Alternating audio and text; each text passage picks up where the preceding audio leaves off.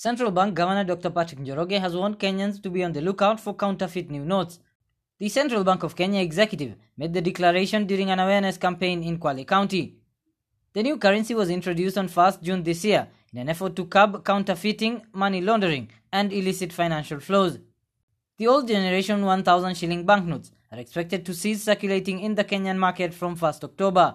Dr. Njoroge added that there has been an underwhelming return of the old 1,000 shilling banknotes, given the deadline is fast approaching.